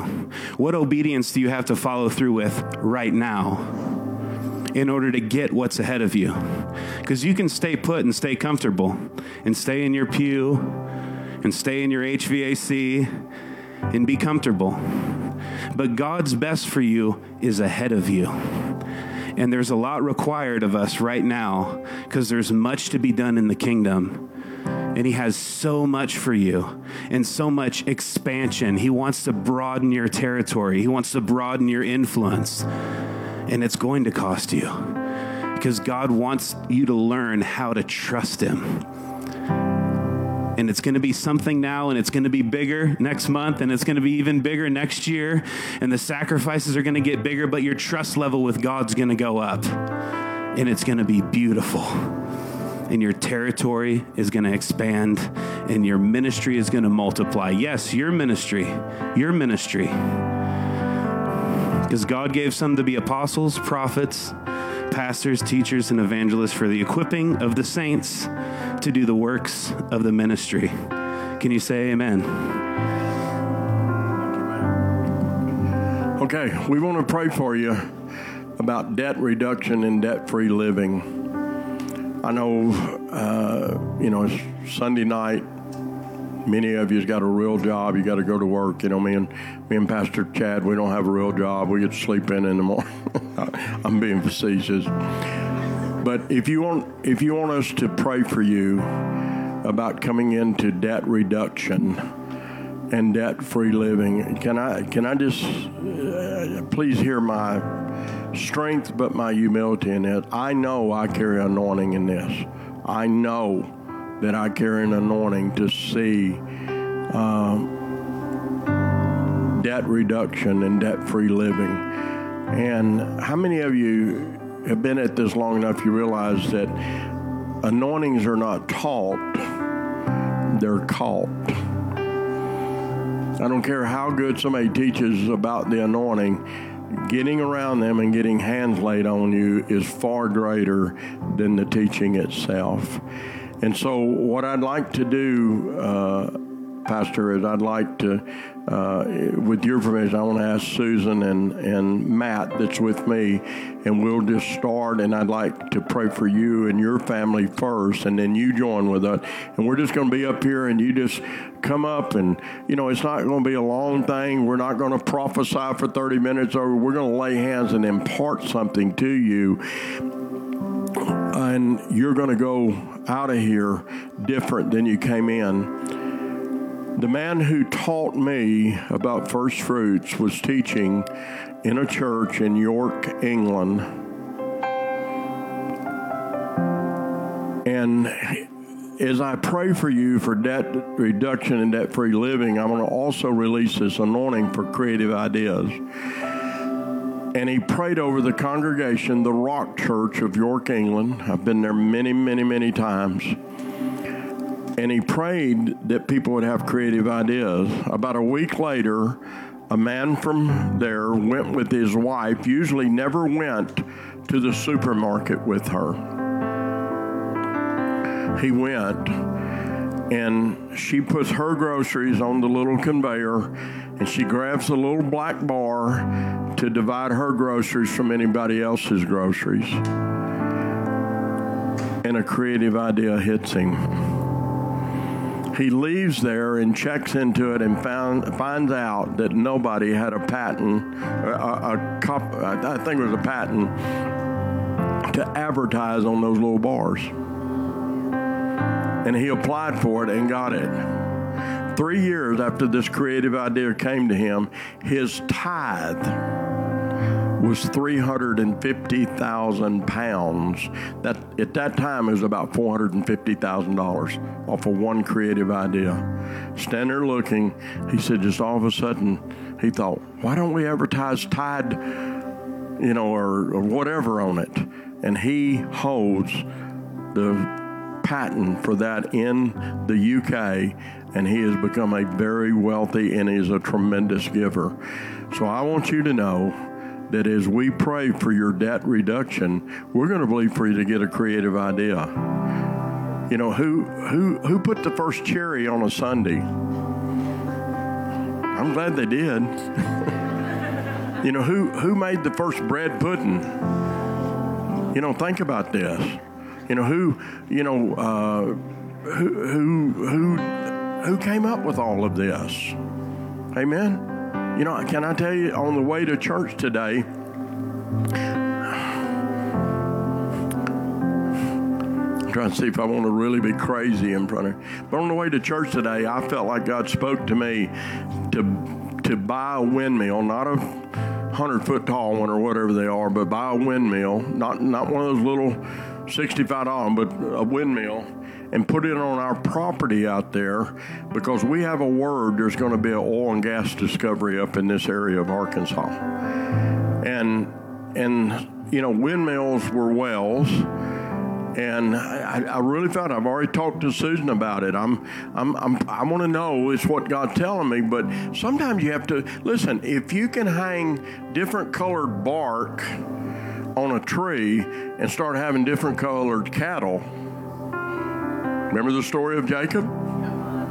Well, why couldn't God say to me, put a windmill up on your property and it's going to cause the oil and gas discovery to come to this area? So I've already looked and found a guy that's got one that's 20 foot tall in Oklahoma Thank God it's not 10 hours away. It's 3 hours away. And I'm going to contact him tomorrow and see if I can, I've got how many of you got Jewish blood? I have Jewish blood, so I got to negotiate him down just a little bit, all right? But I'm going to contact. So when you come forth, will you put a demand on the anointing for debt reduction, debt-free living, but creative ideas? We know many, many creative ideas that have come to people that has produced. Some have just produced a little bit of money, but they needed it. Some of it produced a lot of money. Amen? Can we get a couple of you guys to move this, Pastor?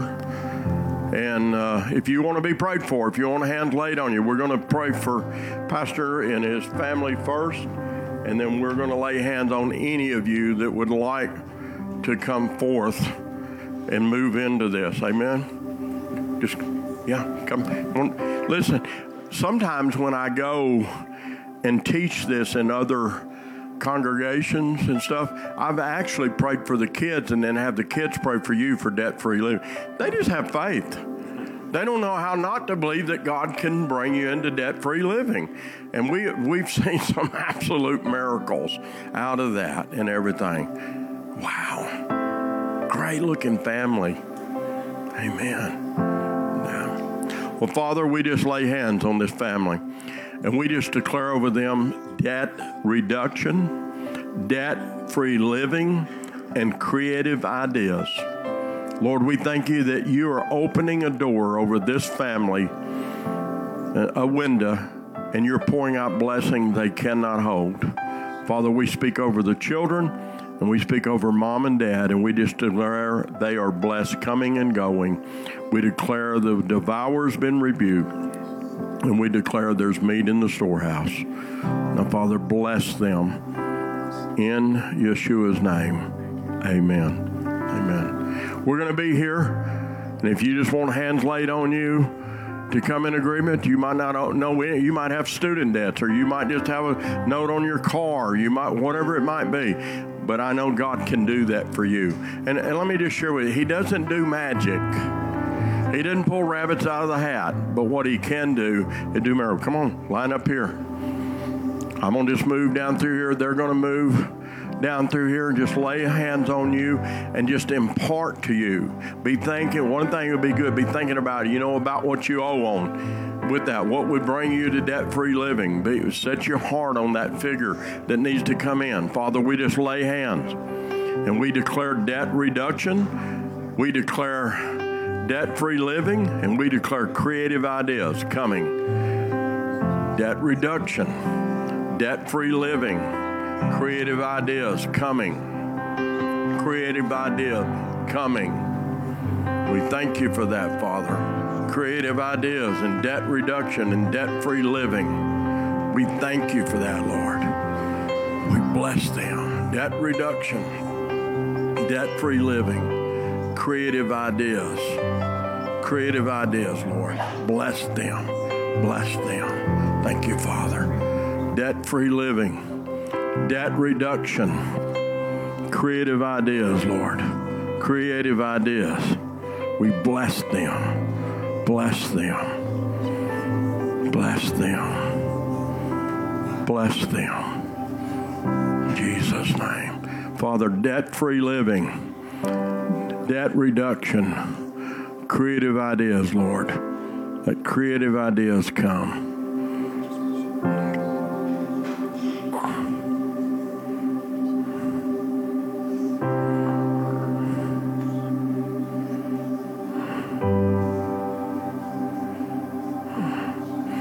When the leaves begin to turn this year, the Lord said you'll move into a time of promotion.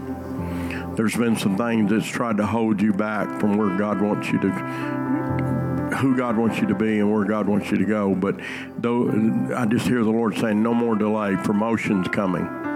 Promotion's coming to you. But it'll be about the time the leaves start turning with that. Debt-free living. Debt-free living. Debt reduction, creative ideas, come now to this man of God.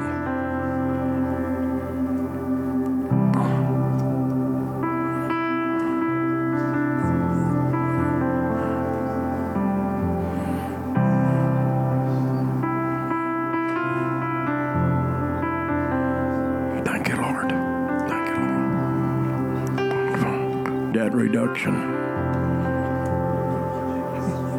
debt-free living, creative ideas. I saw when I said that something, and I saw the Lord take a pair of supernatural scissors and he cut something. And there's something that has been attached to you that was holding you back. And God said, I'm severing it tonight. God said, I'm going to free you to run, not just run the race, but to finish the race. And I'm cutting it. I saw a pair of scissors cut like a cord that was hooked in your back and is not going to hold you back. Debt-free, debt reduction, creative ideas. Debt-free, debt reduction, creative ideas. Now. Thank you, Father. Thank you, Lord. Debt-free. Thank you, Lord. Debt-free. Creative ideas. Debt reduction. Now.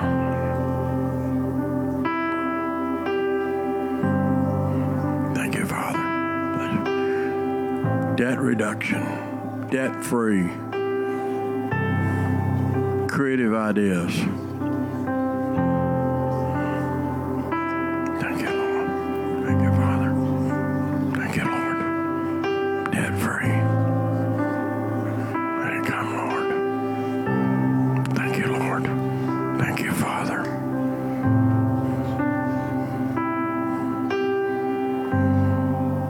Debt-free. Debt reduction. Debt-free, debt reduction, creative ideas. Amen. Just come on up if you're here for... Thank you, Lord. Debt-free, debt reduction, creative ideas. Creative ideas. Thank you, Lord. Debt-free, debt reduction, creative ideas.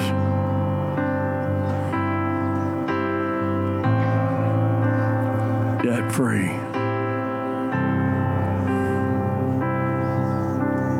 Debt reduction. Creative ideas. Debt-free.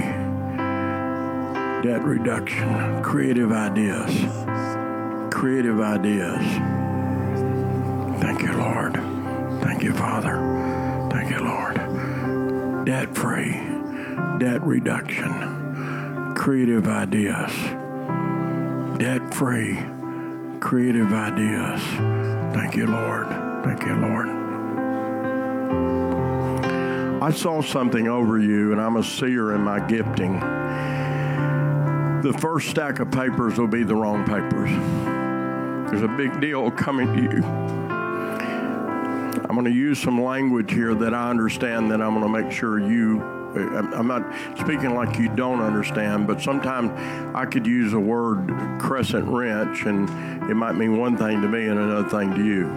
But the Lord, I kept feeling drawn to you tonight, and the Lord said He'd called you to be a king. Now, let me explain what that means in my language. You are a conduit for wealth transfer into kingdom projects. And there's a major deal that's going to come to your table. But the first stack of papers does not represent the integrity that you carry. So be cautious and don't sign too quickly. And stand your ground. I hear the Lord saying, stand your ground. They'll come back with another offer, and those papers will be right. Get ready for it. It's going to be a major, major promotion year for things you're carrying. One of the things that the last, and some of it's been due to COVID, but some of it's just been due to the enemy's work against you. There's been delay after delay after delay after delay in some things, and the Lord is saying no more delay. I think it's Ezekiel chapter 12, the last scripture of it. It speaks about the things I've spoke of you. No longer will they be delayed, but they will come to pass. That's what I hear for you at this time. But just be cautious about papers that are put in front of you. Of course, judge His word. It's a prophetic word. At the end of the day, the responsibility lies with you. Father, we lay our hand upon this king, and we just declare debt-free, debt reduction, and creative ideas. I don't know what this means, and I can't see whether it's on your mother's side or your daddy's side, but like a grandfather or a great-grandfather was swindled out of some stuff that affected the family. There was a bad deal, and God's going to redeem what was lost to this family through you. If you know, you have the right as a man of integrity, a man of the kingdom, to demand that what was taken from him be paid back sevenfold. I'm gonna emphasize this with a story. A lady in Mississippi, her grandfather back in the 1800s got in a crooked poker game and lost their land. And she kept trying to buy it back, and the owner wouldn't. And finally, the owner of the land, who was a son of the man who beat her grandfather out of it, passed away. He became old. She didn't pray that he died. He just passed away. She had offered a very healthy sum of money to buy the land back, get it in the family. His son, the man who passed away's son, came to her and said, I'm aware of what my grandfather did, or might have been his great-grandfather, and I don't agree with it, and I believe the land's supposed to go to you. I know the offer you made my dad, and it's more than generous. You can have it for $75,000 less money. They now own that. And I said that because I see something like that in your lineage. God's going to return. You're a redeemer. You carry this kingly anointing, carries a redeeming anointing for your legacy, for the legacy of this family and for you. So get ready for it. Could I just have your first name? Boone. What? Boone. Boone. Good name. Amen. Good name. Well, Boone, we just declare over you that you're going to get fullness of understanding of this word, and it's going to push you forward. It's almost like what I'm seeing in the Spirit. You've been trying to walk in a very, very, very strong wind. And it's hard to walk into wind. I'm talking about strong wind. But the wind's going to change to get at your back. And the wind that's been against you is now going to propel you. Amen. With that. Father, we just declare debt-free living, debt reduction, and creative ideas. Debt-free living, debt reduction. I want to ask you a question because I'm seeing something. You have an old Bible at home that belongs to somebody else? Look at it. Page by page. You're going to discover something there. I don't believe I'm seeing a paper, but what I'm seeing is a note that's been written in. That note, the note is written in somebody's handwriting, but it's going to become as strong as Scripture to you. It's going to be a word to you. I see it, and I see it put up here. It's on a shelf. I see you getting it down. I see you looking through there, and you're going to find just something that's been written. It's going to be what I can't read it. I can't see it well enough to read it, but it's going to speak loudly to you about it and stuff. Could you share with me who the Bible belonged to? It doesn't belong to me. There's a man that I walked with. He's now in federal prison. He's preaching every day. He's okay. Every day. He sent me a few sermons just the other day. Okay. He's got his mother's Bible. Okay. In his house. Okay. Well, I believe there's something in it that God's going to speak to you strong. You know, I ran with a man before I was saved, and then he got saved in prison under Chuck Colson's ministry. He was there at the same place, same time. And then we ran together. I got saved, and we ran together afterwards, and I actually managed a big company for him for a while as I was breaking into ministry. But he was a changed man with it. I mean, you know, I can't talk the history because it's under the blood, but it was some very, very stuff. So we're just going to believe that to speak to you. Amen? All right. Everybody blessed? Everybody love Pastor Chad? Anybody doesn't love him?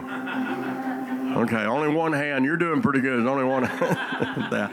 Listen, I know I hold you when I come. You're hungry people. I'm honored to be here. If you felt something in your heart, you need to make a pledge. In the 50 days we ask, it's just kind of a boundary. It's not something to hold, but you need to plant into this anointing. As I said this morning, I don't get anything. I don't want anything. I want you blessed. When you begin to practice first fruits, it moves. You could go home and pull the shower curtain back and stay on the outside of the tub or outside the shower, and a little bit of water will splash on you and have a shower that way, or you can get in under the spout. I promise you, what we've experienced is it moves you in under the spout of God's outpouring, and I will practice first fruits until I'm not in this existence anymore. I'm in a greater existence, because it doesn't just, it works, but it's greater than that. What Matt shared, we've watched so many people in our congregation, haven't we, Matt, that catch this and really get it in their heart and begin to practice it. So I just leave it with you. If you need to make a pledge and pay it out over time, that's fine. God honors that. But please, if you felt any stir in your heart, plant a seed, plant a sacrificial seed, and watch the windows of heaven open over you. Pastor, thank you for trusting me. I pray that the way I brought it has come across, because I don't want to paint this picture in your mind. If you start doing this, God's going to give me a magic. That's not the way it works. And I can tell you, the longer you practice it, the stronger it becomes. And with that, but God will honor these words. I got some stuff on my website to where you can get it. I'm happy to share any of the notes. If you'll email me at claynash@claynash.org, we'll send you the notes I preached off of. He has the PowerPoint. He can share it with you. We don't put it on my CD. We don't do many CDs anymore, but my CDs used to always say this: feel free to duplicate. A lot of people put it on their CDs, don't duplicate this. I put free. It's not my stuff, it's his stuff. I promise you, every year I give away far more. Well, I don't know about books, but I give away almost as many books as we sell. It's not about, we're not in it to make money. We're in it to empower people. I'd love for people to become multimillionaires in this room, but I want you to have the maturity to handle it. The greatest challenge is stewarding it properly when God brings it to you. So I bless you tonight. I look forward to, I believe God is drawing Pastor and I together for something greater than we even understand. I know when's your next guest minister in? Yeah. And I'm going to try to, I know the 22nd I'm doing a Passover Seder, but after that I'm going to try to get in to meet this man of God. I've heard a lot of great things about him, and so you're doing a great job here. Continue to do that. Amen? Amen. God bless you.